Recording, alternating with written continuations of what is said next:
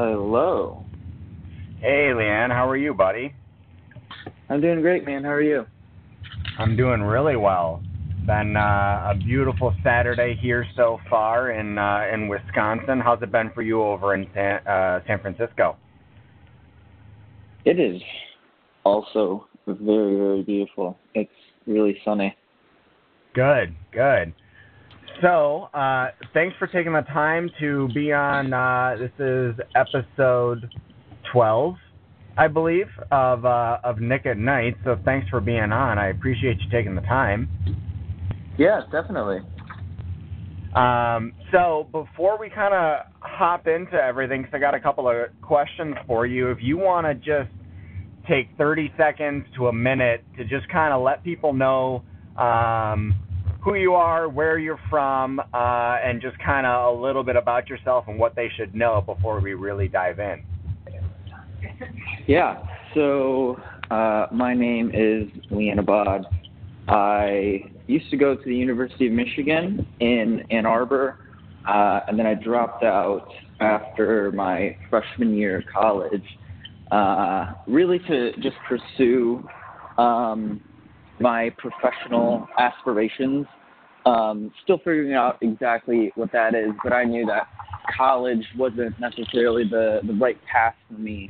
So right now I am living in San Francisco for the summer. I have a summer internship, and I'm doing business development. And one of my focuses, not just for my day-to-day job, but my focus for the whole summer was to really just network and meet people who just meet really cool people, and just meet people who I think would be really good to surround myself with, really good to learn from, and all that kind of stuff. Awesome. I love it. So how has it been for you coming from Michigan, the Midwest, where people have a completely different feel, a completely different sense of culture, and then getting out to San Francisco, where you're actually in like a pretty big city on one of the coasts, which is typically more progressive. Yeah. What's it been like for you out there as far as networking, and what have you noticed? Here, there's a lot. It might just be the culture, and the culture, by culture I mean the startup culture here, and the tech culture here, but there's a lot of people who are networking. Like in Michigan, it's not as big of a presence. So like if I go on Meetup, if I go on like Meetup.com, there's not going to be that many, or at least compared to San Francisco, there's not going to be that many like tech meetups and like, oh, meet your founder meetups, or oh, let's discuss big data, let's discuss crypto or something like that. Like it's definitely a lot. Yeah, there's definitely a lot of people who want to network out here. Awesome. So is it mainly through like meetups, or are you doing a lot of digital as well? Because I think maybe we talked about it, maybe we didn't, but I use Shaper a lot. Yeah. And that's been huge for me to just make some really, really cool connections. Yeah, Shaper's pretty cool. But yeah, at the beginning, it was a lot of meetups, especially at the beginning of the summer, because I didn't have much of a network out here. So I would go to different meetups, but hello? Did I just cut out? You. Okay. Nope. Yeah, so I would just go to different meetups and stuff, and after that I would just like build a network.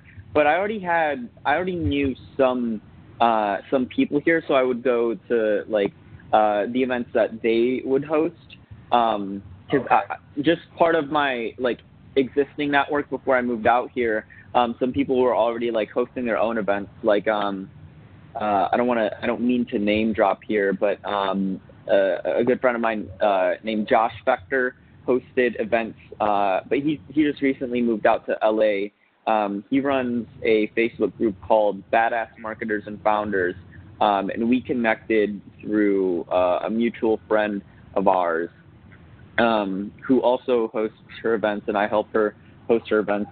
Her name's Mahak. Not sure if she's on.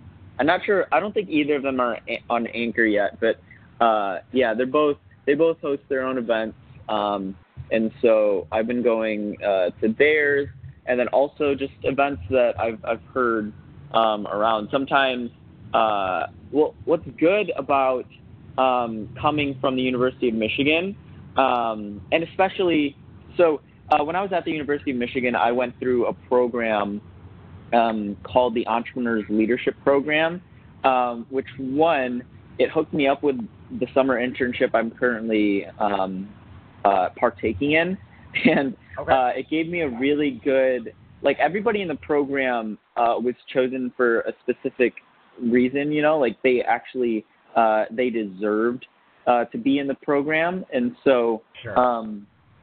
yeah, so like they were all really good people to learn from, They were all self-starters. They were all really, really knowledgeable people of whatever they were studying. So it was a good mix of like engineers, business people, liberal arts people. We had like a film major in there, but it was a really good mix of like studies and stuff. So we all got really close because we were all interested in entrepreneurship. So, but long story short, the good thing about that program is they actually hooked several people up with internships here in San Francisco. So I already had somewhat of a friend group out here in the Bay Area, and so like we would put in our group chat like, hey, there's this event going on. Anybody else want to come? And so several of us would go to a group. So it wasn't purely alone for me. There were a couple events where it was just me. But then there were also a ton of events where it was me and my friend Nahi Bakr. I'm not sure if you've ever been in contact with him. He's also on Anchor. He hasn't been too active, but yeah, he's pretty cool. But yeah, like him and I would go to a ton of different events together, and we were actually just at one like this past week. I think this past like Wednesday or something. Awesome. So because I've listened to your station quite a bit, and it sounds like you guys are always at some coffee shop together. Yeah. Is he one of the guys that was from Michigan that went out there as well? Yes. Yep. Okay, that's awesome. That's cool that you had that connection. You were able to actually not just have it just be like you and you out there. Like it's nice that you had somebody else that you knew beforehand as well. Yeah, definitely. So then tell me. So you're out there and you're doing business development for a company. What's the purpose? Like, what are you trying to gain? Because I know that you got a couple of your own things in the works for what you want to be creating. Do you want to kind of just touch on that? Yeah. So a few of the things that I want to gain, at least from like specifically speaking about the business development internship, is just so my prior experience to this internship really was like, other than the school projects that I did over the year, like was like in sales and like customer service, right? I valeted, and I also had a sales job, and so that kind of like got me into like the business world and really piqued my interest in wanting to study that. And so I wanted to learn like more of the higher level kind of stuff, because like for me, the way I look at business development is, okay, what like a business development rep's job is really just to figure out ways to make money, right? Either and especially at a startup, it's really, okay, how can we set ourselves up for success this way? Like, what if we try this? how much is this going to help us, or what if we stop doing this, you know? So stuff like that. But what I've really been able to learn, like so far in my internship, I'm almost at like the end of my internship now, just like a couple weeks left. But what I've really been able to learn is how to navigate a lot of the difficulties of, you know, like trying to. So it's really interesting for my startup, the one that the startup I'm doing an internship with, because we are pre-product, so we don't have anything to sell yet.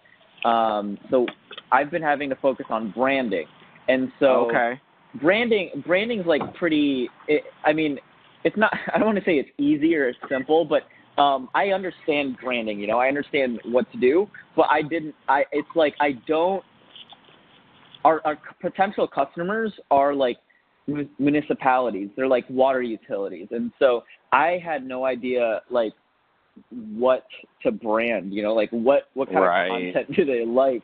You know, like we can't just like blog about how to save water, this and that, like how to do this, because like likely they already know that, so it's just going to be repetitive. So like what's actually going to bring them value? So a lot of it has been hopping on calls with several water utilities, and I've actually gotten to hop on calls with a couple of the big ones here in San Francisco, and so just learning from them. And now like after like learning a ton about like the industry, how everything goes on, and how the water utilities think, then I've been able to start really planning a roadmap for the company to like brand itself, really. And so it's kind of come full circle, which is really cool, because like before, at least in the beginning of my internship, I was just completely clueless as to what I was doing. Right. You know, I'd sit down and I'm like at my desk and I'm like, well, where do I start?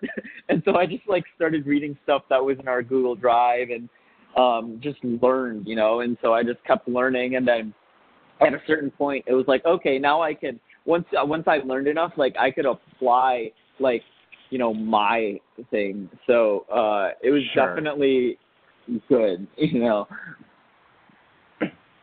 Yeah, no, that's really cool. And I mean, it's just cool to hear the perspective of someone coming into a brand new role and not knowing what the fuck they're doing. You know what I mean? Like, I feel like there's so many people that look at people who have internships, or even like students that will be getting internships that are listening to this right now. Like, I feel like a lot of them think or feel that they need to know everything about the job that they're about to start. Yeah. And that just couldn't be further from the truth, because how could you know? It's an internship, so it's probably something you've never done before. And so it's almost ludicrous to think that you should know everything about that before you even hop into it. Yeah, definitely. And that was, you know, the cliche thing, like always ask questions. So at the beginning, it was like, I just, even though I knew that, you know, and I told people that as advice, like, dude, just ask questions. Like, who cares if they like think you're stupid? Like, you have to understand that, like, ask them to explain to you like you're a 5-year-old, you know. Like, I still shied away from that. It's funny, like, I want to know like the psychology behind it, like you know how it's like do as I say, not as I do. Like, I'm like eating my own words, you know, like I need to give myself the advice. Well, and that seems to be the hardest part for everybody. You know, no matter who you are, what role you play, unless you've done the work on yourself to get to a point where you can actually take your own advice, as much as you may not want to. I feel like that's a struggle point for a lot of people. I mean, I know, like me, I've given advice to friends my entire life, and I am probably one of the worst at taking my own advice. And recently, after embarking on learning and growing myself through personal development for the past 6 years, I'm literally just now starting to actually take my own advice after reminding myself time and time again, like, dude, you know what to do. Just take your own advice and do it.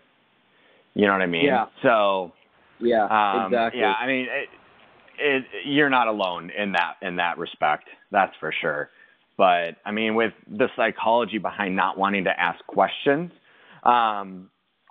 me just being a little bit older than you are and going through these things just a little bit more, even though I'm not that much older, respectively, we're basically the same age. It's honestly, it's just fear.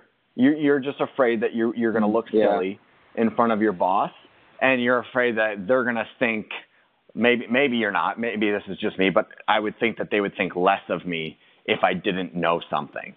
But again, putting yourself in their shoes, they've been in yours before.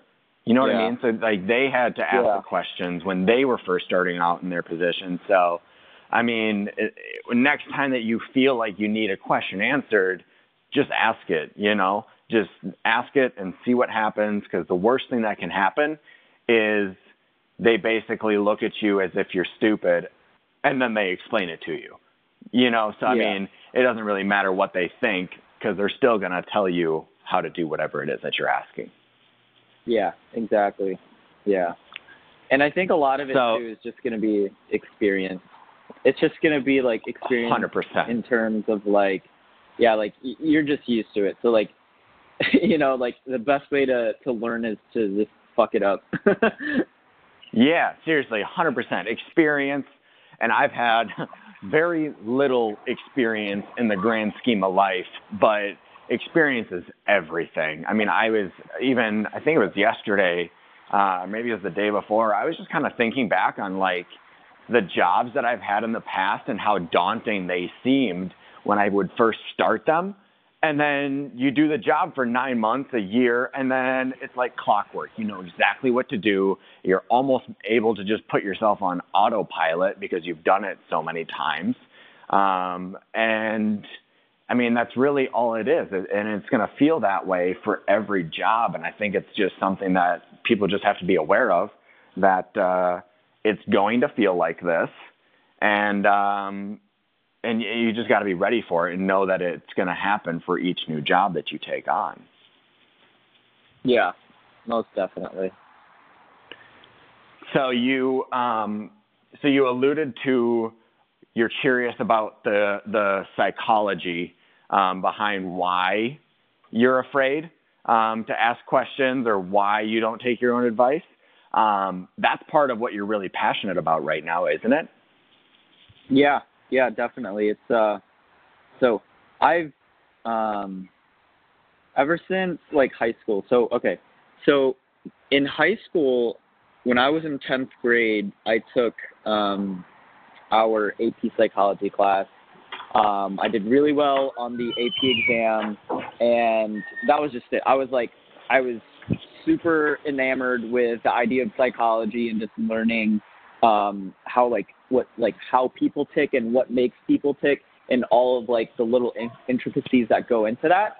And so like going into actually at the beginning of my senior year, when people would ask me like, oh, what do you want to study in college? I'd be like, oh, I want to study psychology. And then they'd be like, oh, like some people would be like, oh, that's cool. Okay. And then like a lot of the adults would be like, well, there's not much money in that, right? And I'm like, right. Yeah. And so like I would start thinking about it, and then my thought process was, okay, well, if I really want to pursue psychology, what am I going to become? I could become a psychologist. I become whatever, or I could become a businessman or something like that. Like, okay, I'm like, it's always been a goal of mine to make, to be financially free. And I say financially free as a euphemism for I just want to be rich, so try to make it sound all nice and pretty and be like, nah, dude, I just want dollars. Right. I just want money. But anyway, so again, that's the crux of it, But I looked at it and I was like, okay, well, if I want to pursue psychology, because I'd always be like, okay, well, people would always say, pursue your passion, pursue your dream. And I'm like, well, I really like psychology. Right. I think I'm passionate about it. So I looked at it and I was like, okay, 4 years of an undergrad degree. And then I could either do something to help pay, like I could either work like a shitty job and then pay off some of that debt that I'm going to accumulate, or I could go right into grad and then get like either a master's degree or a PhD in psychology. So that's already 8 years, if not more. And so after that, if I still want to make money, I have to open up my own firm. And so that's going to take a ton of like time and effort because you're going to have to build credibility to be able to open up your own firm. And so that's going to take more years. So realistically, you're looking at over a decade of work, and not even including the loans you're going to have to take just to make, let's say, at the higher end of a psychologist who owns their own firm and runs their own ship and yada, yada, yada, like maybe $200,000 a year. Like that just is not, it does not make financial sense. And so I was like, okay, what is another thing that I could do? Oh, I could do business because I like the psychology of like human interaction. I want to know how to read people. I want to know how to be like, okay, why did this person just respond in that way? Like what's their story? What are their predispositions? What are their biases? And so that's what I was really interested in. So I was like, okay, business kind of makes sense. And then, it kind of all culminated with, the summer before my freshman year, I had a sales job. So it was like, okay, like this is business, like I learned how to sell. And like, you probably, I would assume the name Grant Cardone, but that's something like, yeah, definitely. But yeah, that's something he always says, like sales is literally the DNA of business. It is what business runs on. Because if you don't have sales, you're like, you should be a nonprofit, like if you cannot sell, you are not going to be a good entrepreneur. Like you don't have to have a sales job, but like if you can't sell your product, like if your product can't sell itself, then like you don't have a business. And so it's been it was really good to have that experience because I got the, so we had like base pay for each appointment where we would get paid regardless if we made a sale or not, as long as it was a qualified presentation. And so like I knew like, okay, that's like, I was a little bit more risk-taking. I was like, okay, I'm not even going to like turn in my qualifications. I'm just going to go straight off commission. Like at one point, like in the middle of, I think the summer when I was like doing well and I was like, okay, actually funny story. So like I said, I valeted in high school. I valeted between my junior and senior year that summer. And then actually a little bit after between the summer before my freshman year of college, I also valeted for a little bit, but I also got the sales job because I was like, okay, well, Michigan's going to be expensive, so I need like as much money as I can get. And so I had 2 jobs at that point. And then I started doing well in sales. And so I was like, well, this is a tough decision, but like I could make so much more if I just focus on this, because sales is one of the most like lucrative jobs you can have, because if you're good, the amount of effort you put in will map out to how much money you end up making, like, because if you put in a lot of effort to a 9-to-5 salary-based, hourly-based job, like you have a set wage, like one that gives you room to slack off, but 2 that like even if you work as hard as you can every single time, like it's just not, it doesn't directly map out to more financial success. So like, well, and like when you start I was going to say, when you start like actually getting really good at sales and you've done it for a while and you've gained that experience, it's almost disproportional how much you get paid for how hard you have to work. Because eventually, kind of like what I was just saying earlier, is you go on autopilot. I mean, it's so easy for you because, I mean, sales, straight up, it's just talking to people. It's having a conversation. It's being a good conversationalist, being able to speak effectively and efficiently and communicate the reasons and the value behind whatever it is that you're selling. And I mean, if you can get good at talking, you just get good at it by doing more of it and putting yourself in like the meetup situations like you do, where you're forced to make small talk with people where you may want to start a very good business relationship with them. And so you need to be able to talk about yourself and your ideas really, really well. That way they're like, oh shit, like this kid's actually pretty well put together. Because I mean, as much as people want to say like age doesn't matter and all that, in the end, it really doesn't. But with first impressions, I feel like, I mean, if you're younger, people tend to look at you as like you're inexperienced. And it's because, quite frankly, you are. You know, and so the way to make up for that and the way that I've been able to make up for that is in my speaking ability. And I mean, at the end of the day, that's really all that sales is. Yeah. And I think like part of the psychology that goes behind that, kind of putting on my psychology hat here, it's like, okay, yes, like for me, I'm a young person, right? And so exactly what you said, like, yes, I don't have a ton of experience, but what can I control? You know, like, what can I control? Right. I can control the way I present myself. You know, like if I walk into a sales presentation and I walk in with a suit and tie and it's actually tailored, you know, it's not like my prom tux or whatever. It's where it's a big suit. box. It's well fitted. Yeah, exactly. Like it's a well fitted suit. It's tailored. I walk in, you know, like my chest is high and like I walk in, I command the presence. Like people have told me, like I've been starting, like when people ask my age, like especially here in San Francisco, like I ask them to guess at first. And like sometimes I've been getting like 20, like the majority I've been getting like 23s, 26s, you know, and they'd be surprised that I'm 19. And so it's really just how you present yourself. And even here, I don't even dress, you know, it's San Francisco, Silicon Valley. Like I don't even dress like up. You know, I don't wear like a collared shirt every day. I wear like a t-shirt. Right. I wear like, you know, jeans and stuff. And so like, it's totally like how, like, even just me. So that's how I know, like the reason why people are guessing that, maybe it's, I mean, partly due to like, my genetics and stuff. So maybe I don't know, maybe my face kind of looks like I would be older or something, but do you have a beard? Do you have a beard or anything? No. I don't. Okay. I can't grow I was gonna say, because like it's funny. I make people guess my age constantly because I'm 24, but luckily I was blessed with the genetics to be able to grow a full beard, and so people think that I'm like 29, 30 all the time. Beards and so like it's funny cheating. that you make people. Oh, it really is cheating, especially now that it's not just like this little stubble or you got pubes hot glued to your face. Like, it's an actual beard. And people are like, oh, wow, like, congrats, like, way to go. I wish I could do that. But so have you, it's funny. So earlier you mentioned that you wanted to learn how to read people, and I thought of this then, but it's really interesting that you brought that up because throughout high school, so one of my best friends growing up, literally known the guy since kindergarten. His name is Mitch Bolcom.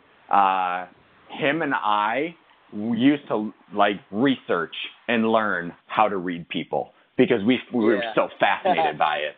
And it is funny how an obsession that I had from like 15 to like 17 is helping me tremendously in life now. Yeah. Just for the sheer fact that, like, honestly, I don't even remember what I learned, what I looked up, whatever it was, but I just have the ability to read people now so much easier than most people just by looking at them.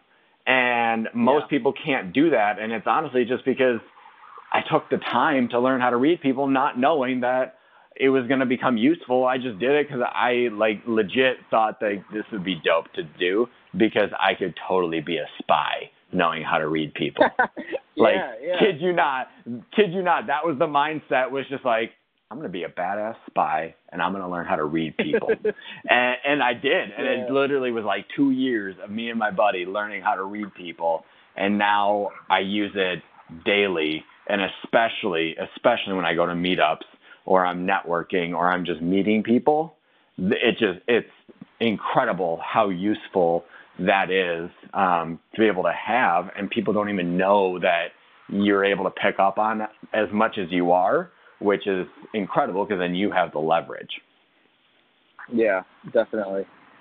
It's such a valuable skill, and like especially like, and I think like, I mean, you know this because you have the same experience, but like especially in sales when you're meeting that many people, like over the course of a certain amount of time, like you just get so much better because I mean it's just a ton of experience, like experience just meeting people and like somebody new every single time. Like there'd be days where I would meet like with 5 people a day, like 5 couples a day, and so it would be like I'd be interacting. Let's do the math here. So like 5 a day times 6 days, because Sundays we took off.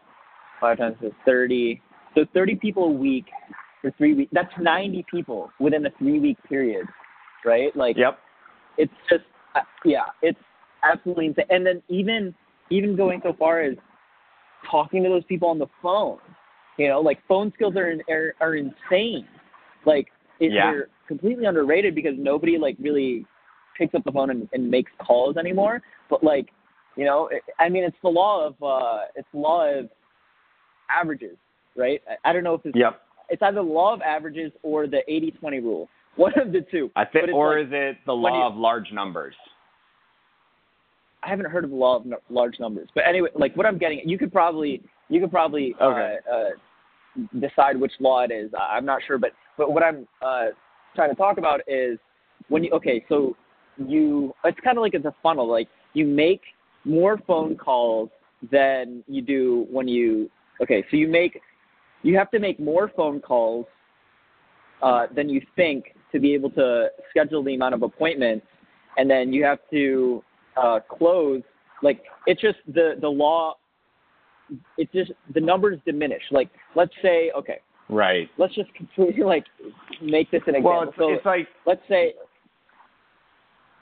Yeah, I was going to say, it's basically like you call 50 people, you're able to set 20 appointments, and of those 20 appointments, you're probably going to make about maybe 8 to 10 sales. Is that kind of what you're thinking? Something like that, yeah. Yeah. Yeah. Yeah, that's what I don't know if that's like, I don't know. All these laws kind of get like jumbled in my head, and like the definition kind of stretch. But that's exactly like you have to the effort you have to put in is so much more. But like what I was trying to get at was like sure I would go on 90, like within a 3-week period I would go on like 90. I would talk to 90 people face to face, but like those not out of the like for those 90, I probably have to have talked to at least 3 times as many people, so 270 people on the phone, you know, and so like it's so it's like insane. I don't know how else to say it. Yeah. So this might be new information for you, and this is going to be able to kind of tie it back and hopefully give a lot of value to the people that are listening. That was a good car transition into this. Have you heard of the 3 levels of listening? I have not. Okay. So I'm going to tell them to you because so when you can get to the 3rd level of listening, because listening is a skill, and it's a skill that very few people have, to be honest, from what I've noticed. Because people can hear what you say, they hear it all the time, but very few people actually listen. And I did a podcast about this. I think it was one of my first ones. I don't know if I made it into an episode or if it was just part of Anchor, but I talked about the difference between listening and hearing. And so the 3 levels of listening. So the first level is entirely surface, where you're literally just listening to respond. So like by the time you say something, I'm already trying to figure out what I'm going to say in response. And therefore I'm not actually listening to what you're saying. I'm only hearing the words, but I'm already in my own head trying to figure out what I'm going to say to come back to what you said. So that's the first level. Okay.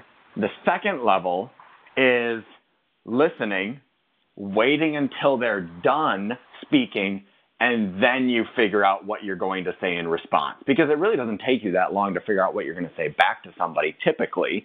And so the second level is you actually listen to their entire spiel before you respond. Okay? Yeah. And so that's where, if people are decent listeners, that's where they're at. They're at level 2. Now, level 3, someone who does this incredibly well, and it shows all the time, and I'm gonna say the name because you already know who he is, Gary Vaynerchuk. Gary Vaynerchuk, yeah. Level 3. Level 3 every time. So level 3 is where not only are you listening to everything that they say before you respond, but you're also listening to 2 other things. You're listening to the tone of voice or the inflection that they put on words, and you're also listening to what they're not saying. So that's the third level where you're picking up, and it's even better when you're in person. Like if you and I were on like a FaceTime call right now, I'd be able to see your facial expressions. I'd be able to see your posture, the way you sit, the way you hold yourself when you're speaking about different things, because that's a whole nother level of listening.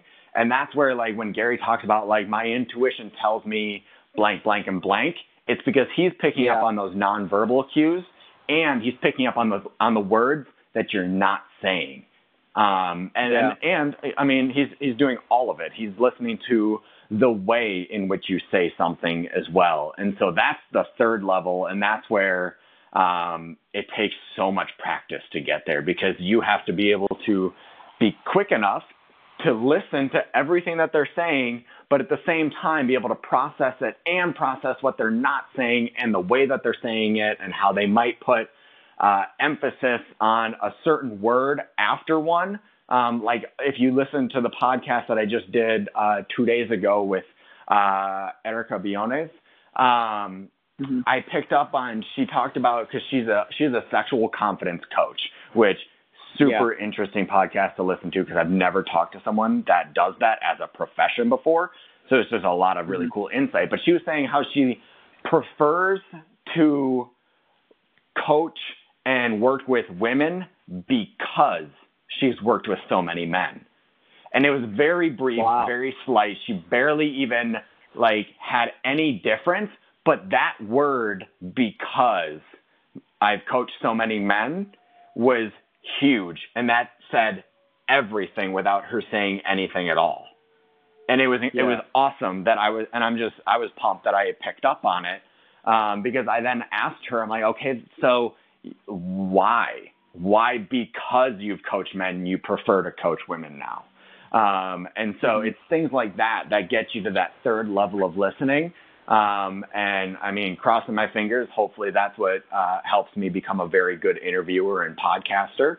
But I mean, in the business world and in the sales world especially, and even more so being the CEO or being one of the executives of a company, you have to be listening on level 3 all the time, because if you're not, you're just missing out on, honestly, in my opinion, you're missing out on everything that's actually important. Yeah, definitely. And it's just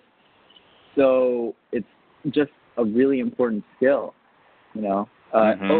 Let me ask you this. So how do you think you would, okay, let's say I'm the CEO of a company, it's a small startup, I'm looking to bring someone on as a co-founder.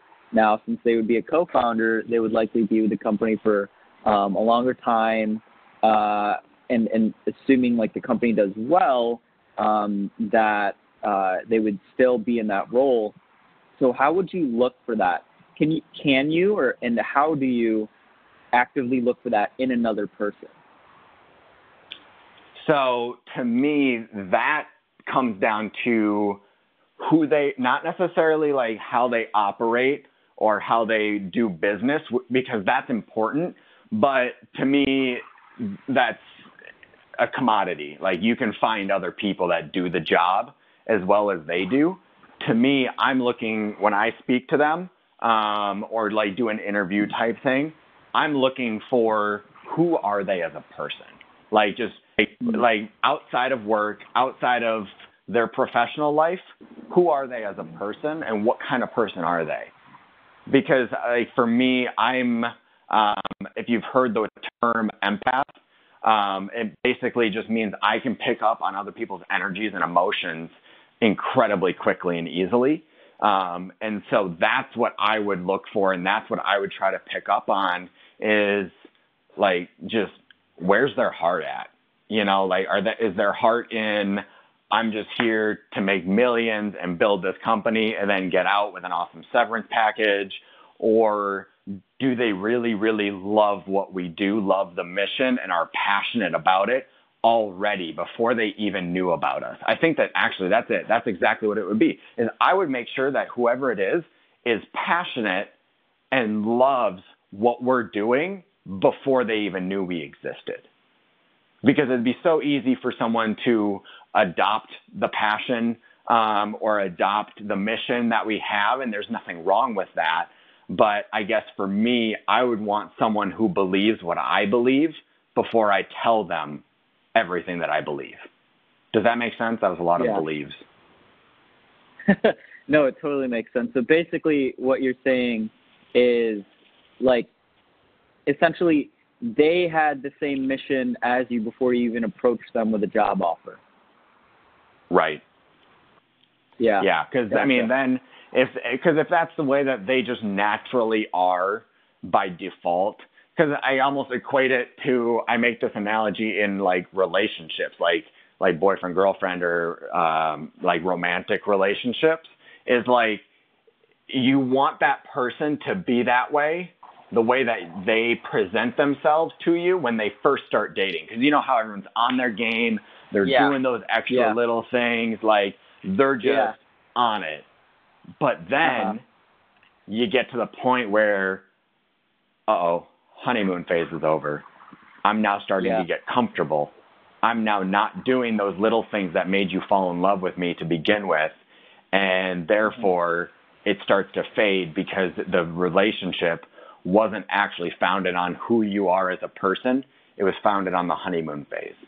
And that's the kind of the way that I think about it as far as if I was going to bring on a CEO or a co-founder of some sort, is I don't want you just to be hyped about this because I'm about to offer you a job and because you think that this is going to be really great for you and your family.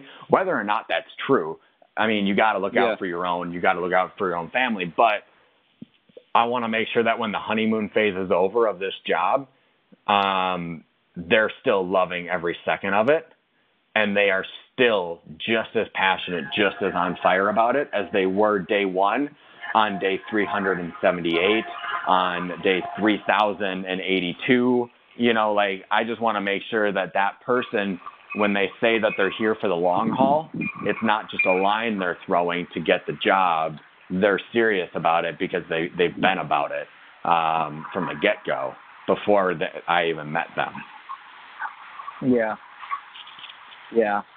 So definitely. And hopefully that makes sense. I mean, and that may be completely different than how most people do it. But I think that the human side and the emotional side, and like Gary literally talks about this all the time, and it's something that I've believed, is people's emotional intelligence is the variable. It is the value piece. It's what makes someone so valuable to a company, is how good they are with A, managing their own emotions, but B, also being able to work with others because they're emotionally intelligent enough to notice when someone's having an off day and they need to approach them in a slightly different manner to get them back on track or get them in a new light where they're receptive to what you're saying. So that, to me, is the variable. It's your emotional intelligence, because without that, then you're basically a robot that does a job, and there's tons of people out there that can do your job. I want someone that is actually emotionally intelligent enough to be able to work well with other people. Because I actually, funny thing, I talked about this just in a short little segment earlier this morning about relationships. Because I truly do believe that at the end of the day, the quality of your life and the quality of your business is dependent upon the quality of relationships that you have. Because relationships are just, they're everything. And most people don't see that, and they miss the boat because they don't place enough value and importance on the relationships that you build along the way. Mm-hmm. Yeah, so true. So, okay, so as we kind of wrap up, because I actually got something else I got to be running to, I had one last thing that I actually wrote down because I'm curious about this. Because you briefly touched on it yesterday when we first spoke on the phone. And I'm going to let you answer this however you see fit. Tell me about before Gary and after Gary. Because I think that there was something big that happened to you in that meeting. And I'm curious to hear what life before Gary Vaynerchuk meeting and what life's like after. So before, Gary, just in general, before his name even popped up in, my feed and I discovered him, or before, my meeting with him? Whichever one you feel most inclined to talk about. Okay. Yeah, so I'll talk about, before him just in general. I'll actually talk about a little bit of both. Okay. But, because I think it's just super valuable. I don't know. So before him, I'd always been super fascinated and super enamored by, the motivational speakers, the gurus. I was really big into Eric Thomas. Sure. When his only video was the "When you want to succeed as bad as you want to breathe," before that even went viral, when it still just got uploaded, I had found that because when that was uploaded, I was actually running track in middle school, and just me being competitive, I'd be in the zone before our track meets and stuff, and I'd be at the front of the bus just listening to my headphones. I'd be listening to that talk. I'd be listening to the I Am a Champion talk from football. I'd be listening to a ton of stuff. And so I'd always been into that kind of stuff. And so naturally as the people I listened to progressed, when I would go from E.T. to someone else. I would go to Grant Cardone. I would go to these people. I'd look at Ty Lopez. I'd look at a ton of other people. Naturally, Gary was gonna pop up in my feed sooner or later, and I think he popped up in my feed in fall of 2016. So months ago. And he popped up, and I was like, wow, I really like this guy. And so, it was just that okay, a snap decision. It was just okay, I just like him. So I'd check out more of his stuff, and I'd see he would do daily V's where he would just be followed around. He would be vlogging. And a thing about me is back in middle school and high school when Casey Neistat started his vlog and started his actual YouTube channel, I was one of those first fans of him as well. And so I always loved watching his vlogs, but also a ton of other YouTube vloggers. And so I just liked watching the daily life. And so once I started progressing into, I'm more interested in business, I'm more interested in entrepreneurship, stuff like that. When I discovered Gary, it was kind of the right person to look at, the right person to be motivated by, because he would be doing the daily vlogs, or not daily at that time, but he would be doing vlogs. And so I would get to see his entire life. And so he would also give off business nuggets, nuggets of knowledge. And so I love that, the same thing I get from Grant Cardone, same thing I get from E.T., all these guys, I'd get from Gary.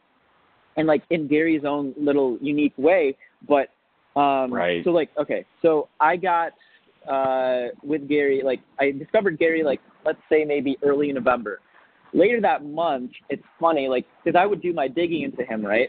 And so I find out that he is business partners with Steve Ross, the owner of the Miami Dolphins, and he's also the namesake of the business school at Michigan, where our business school is the Ross School of Business, named after Steve. And so, like, I was like, holy shit, this dude's like, that just validated everything he's doing right now. Because if Steve Ross is partnering with this man, and Steve Ross is, I mean, he's a multi-billionaire, that's one, but the school I go to, his name is on the business school that I'm trying to get into. Like, this man is probably just like, I need to listen to him. Like, if that's like the type of people like he's with, like if that's like the weight he's punching, then yeah, why can't I listen to this man? Like I have to. Right. And so and the funny thing is later that month, shortly after I discovered Gary, I actually I didn't run into him, but I met Steve Ross. I snuck into so around this time in school, my goal was to get into the business school because you had to apply after your freshman year. You had to apply, after your freshman year. And so I was like, holy shit, like, I really want to get into school. And my friend who was already pre-admitted to the school, he one Saturday, it was during it was a football game. It was against the University of Maryland. What happened was my friend, he texted me, hey, I might meet Steve Ross and somebody else today. I think it was like the head of Google AR and VR today. And I was like, holy shit, can I come with? And then he was like, yeah, just be down and just be down on this floor at this time. And I was like, all right, cool, bet. And so met him, and one of the floor mates, his dad was like a big, like high up in Google. But anyway, they snuck us they brought us as guests into a tailgate, and it was like a regents and presidential tailgate. So it was like a bunch of like the donors of the school, a bunch of like really big alumni. Oh, wow. And so, and so I was there, and I was like, oh, this is kind of cool. So like we would just meet people, talk around, like, and me, my friend and I, Max, we'd be like, this guy looks important. Like, like walk by him, see if you can get a glance at his name tag, and like we'll look him up on LinkedIn. And so like we would be doing that for a little bit just to entertain ourselves, you know, and then like start conversations and be like, we would completely pretend like we were just absolute fans of that person, even though we just like literally found out their name, like, oh my gosh, just figured out who they were. That, like, yeah, exactly. So eventually Steve Ross gets there. Exactly. Eventually Steve Ross gets there. I tap my friend on the shoulder really quick, and I'm like, dude. And then I just like point, and he's like, oh, holy shit. And then like, so we're like geeking out right now. We're just absolutely excited. And so we walk up to him. He's getting food. It's like a buffet style, you know, serve yourself on your own plate.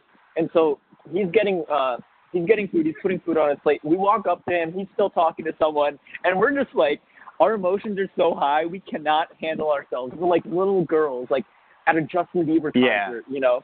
And so we're like, shit. So we like go back to sit down, and like we talk to like, at this point we become like good friends with like the family of the floor mate whose dad like is head of Google AR and VR. And so we're just talking to him, and then he's just like, dude, he's just another person. Just go talk to him. And like, you're right. So we like calm ourselves down. We compose ourselves. We walk up to him. We're like, Mr. Ross, and my friend, he opened up the conversation with, hey, Mr. Ross, I'm a pre-admit to your business school, which is funny because it's like I'm a pre-admit to your business school, which is a funny statement to say. But so we end up talking, we end up conversating. They're just talking. Ross and my friend, and then my friend ends up, we start talking about social media and like media and stuff, because my friend wants to be in marketing and social media marketing, stuff like that. And so Ross is like, well, we actually own like 40% of a company called VaynerMedia. I'm like, oh yeah, with Gary Vaynerchuk. So then I get in a conversation and we start talking and like we're just going on and on about Gary, and like Steve is just in general, their business partnership is just amazing. If you hear them talk about each other, it's just like they were meant to be together essentially. Right. So what Ross was saying to me is he was saying like, yeah, Gary, he just gets it. Like he just absolutely gets it. He's just a genius. And so we like started talking, and then at the end of the conversation when we ended it, I was like to Ross, I was like, hey, when I meet Gary, and like I put it out there into the world, you know, like the law of attraction type thing. I put it out there. I was like, when I meet Gary, I'll have him reintroduce myself to you. And then I don't remember what I was thinking, but I was like, okay, all right. Like I was challenging myself. I was like, okay, you just told Steve Ross that you're going to meet Gary Vaynerchuk and have him reintroduce yourself to Gary Vaynerchuk or to Steve Ross. Okay, let's see what happens. And so I was like, okay, I just became obsessed with meeting Gary. And so I was like, okay, yada, yada, yada. And then ended up, long story short, I met him in February at a conference, but since it was a conference, I only got like 15 seconds with him, but that like started the conversation with him that like put somewhat of a face to my name. And then after that, I had kept engaging with him on social. So like Twitter, Instagram, emails, even whatever. And then in the summer, in the beginning of the summer, I had looked at his speaking schedules and saw that he was going to be here in San Francisco June 14th for a conference. And so I was like, holy shit, okay. And so like I tweeted at him like, yo, I just discovered you're going to be here June 14th. I'm going to be here the entire summer. And so like long story short, can we meet up? And like he wouldn't respond. I don't know if you saw it or not, but there's this one tweet where he tweeted out, answering questions for 6 minutes straight. Shoot. And I was like, holy shit. Okay, I got the notification when he posted it. And so I tweeted at him, Gary, you're going to be here June 14th for HR Tech World. I'm going to be here for the entire summer. Can we meet up? He responds back to me, maybe. I'm like, okay, it wasn't a no. Let's do this. Yeah. So I start emailing him, and finally he responds to an email. And I don't know if you've heard of Mission U. It's a college alternative program where the CEO and founder of it is Adam Braun. Adam Braun went on Gary's show a while back, and so like Gary really loves Adam, like, and he really deeply respects Adam, and so I ended up getting into that program, into the first cohort. Long story short, I turned it down to pursue my own goals, my own dreams. But I got into it, and when I got into it, I emailed Gary with a subject line in all caps, Gary, I'm dropping out of college. And so in the email, the body of the email, I was like, Gary, just got a call from Adam Braun. I got into Mission U. And there's a lot of other different things. Like I had met Adam at an event and took a selfie with him and then tweeted at Gary. Gary liked it, you know. So he already kind of saw that. So it was very like strategic. But then it all culminated to the point where that email, when he read that, and he was like, okay, like it validated me. You know, it kind of validated my, like, why should I meet with him? Why do I deserve a meeting with him?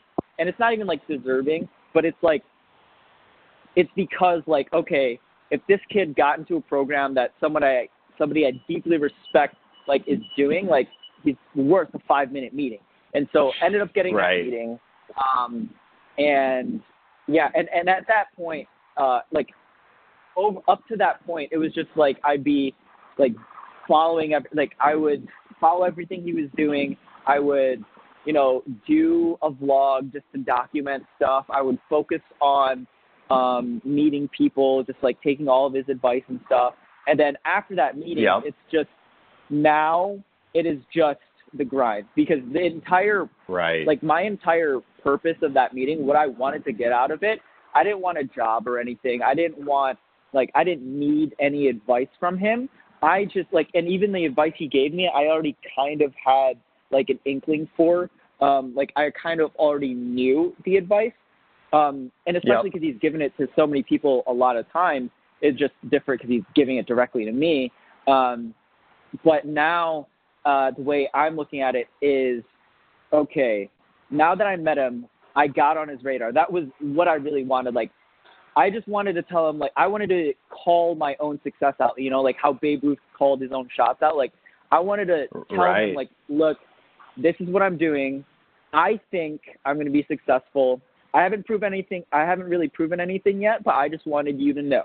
And so it's just that, like, purely that, you know. And so now it's just a game of, okay, I mean, like, I'm pursuing my own thing. I'll just keep him updated every so often, you know. I'll go to some of the events and be like, yeah, so last time when we met, like, I was at this stage. Now I'm at this stage, you know. And so there's, like, see the progress.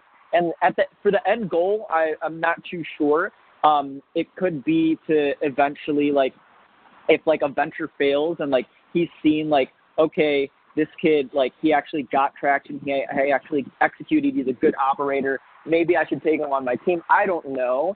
Maybe, like, potential business partner. I don't know. Like I told him, like, my end goal right now is just super, like, in the clouds, just general. I just want to win right now. And so in my current, like, project with this hacking your own psychology thing, like, I just really want to pursue that. You know, it's just an actual passion of mine. Like, it's not one of those passions where I'm like, oh, this is trending right now, you know, like the Uber of X.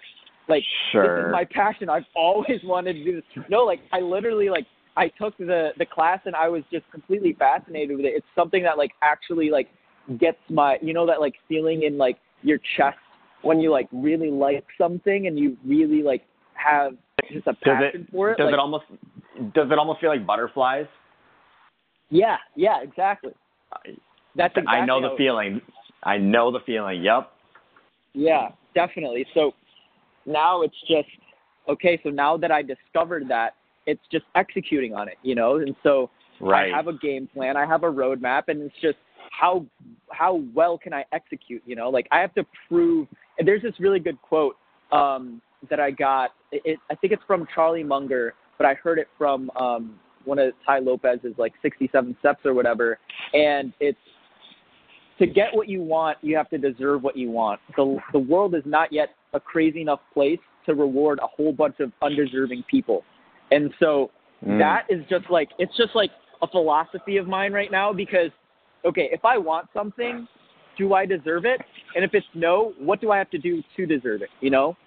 Because, like, it's just like how Gary, like, and it also goes into, like, entrepreneurship. Like, okay, if you're the founder of this startup, why is it you? Why are you the person to make this a success? You know, like, if you are in the water industry, it would be pretty damn valuable if you worked in the water industry prior to founding your own startup. That's exactly what my boss is doing, what the CEO of the company I'm interning at is doing. Like, we're in the water industry, and he used to run, like, part of the water side of General Electric. So he was in the corporate world, and then it was just a really good story. So, like, it's just, you know, it was just learning from him and then all of this. But yeah, so a ton of execution is what Gary has really given me, and now it's just the journey of actually executing. Right.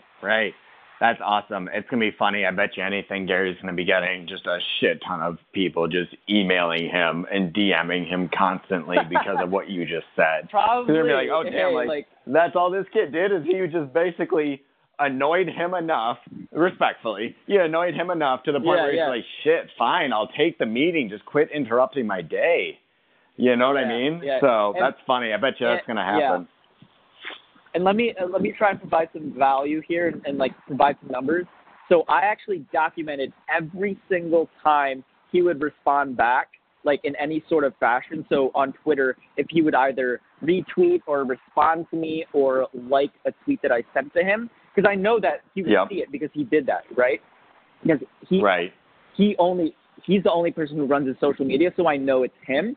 And then also on Instagram, on Instagram, like anytime I would comment and if he would like a comment of mine, I know he would see it. Anytime I would DM it and he would respond, I would screenshot it, anything like that of that nature. Even on YouTube, a YouTube comment where he would like it, anything like that, I documented. And it took 76 different instances. It's been 76 different instances up to when I got that meeting with him. Oh, wow. Plus also an in-person meeting and stuff like that. So, yeah, it took a lot. And then along with that rule in sales that I was struggling to figure out, like, that doesn't even take into account, like 76 is just the ones that I know he saw. Like, he might have seen other ones, but the ones that I actually sent to him, like, that's just completely disproportionate to what actually, like, hit, And so that's just the amount of effort that you have to do, right? And so people would actually, like, tweet at me because they would see my name responding to him so damn often. They'd be like, yo, I respect that. You're, like, the first person. Like, I was the first person to, like, reply to his tweets for, like, the longest time. Like, anytime he would send a tweet, I would immediately take out my phone. When I got the notification, I would respond back to it with, like, just, like, 3 hearts or something. And so, like, kept doing it. And then I actually, it's funny, since I screenshotted all of those, I had those all printed out and I glued them all into, like, a notebook and then gave it to him when I met with him. And I'd be like, this is the effort I put in. Like, I love it. What did he think when you handed that to him? Because I saw the video, but I couldn't quite make out what he said. Yeah. It was, he said, well, he hasn't actually, he said thank you. And I was like, well, yeah, it's just, I just wanted to this is just exactly like the work I put in to meet you. I thought you would appreciate it. Right. But yeah, like we kind of talked about it, but really under the impression, like, yeah, like when I like had told my friends about this idea to like put it in a scrapbook, they thought it would be really creepy. Or when I said, like, I would screenshot every single interaction I had with you, they thought it would be really creepy. And he was like, look, like, that doesn't really matter. Like, I think intent matters. And so your intent was, like, completely different. It wasn't to be a total creep. And so you're good. And so, yeah, I was like, yeah. I already had a feeling, like, he would, like, appreciate it because, like, it's just, like, literally documenting what you were doing. And so it was just actually putting his words into action. That's so I think he liked it. I love it. Good. Well, I mean, that's awesome. I'm glad that it worked out really well. Well, cool. Honestly, I think I kind of want to just end on that note. That was really good. Like, I loved hearing that. I loved hearing the story behind it. And thank you for being on and taking the time. I know it's a beautiful Saturday, and so you didn't necessarily have to, but I'm glad that you did. So with that, I'm going to just kind of sign off. So thank you for being on episode 12 of Nick at Night. And for those of you that are listening on Anchor, now that we have the awesome new update where you can send messages, which is dope. Yeah. I love it. I think that it's genius. Please comment on this, call in, do whatever you feel like you need to do. But I'm curious to hear all of your reactions to this. And what your journeys are looking like. So, but until then, Leon, thank you again for being on. Incredibly grateful that you took the time. Yeah, thank you, man. Thank you for having me on. Yeah, absolutely. Well, cool. We'll have to definitely stay in touch, and I'll be following along on your journey, and we'll just talk soon. But until then, you take care. Definitely. You as well. Awesome. Bye-bye.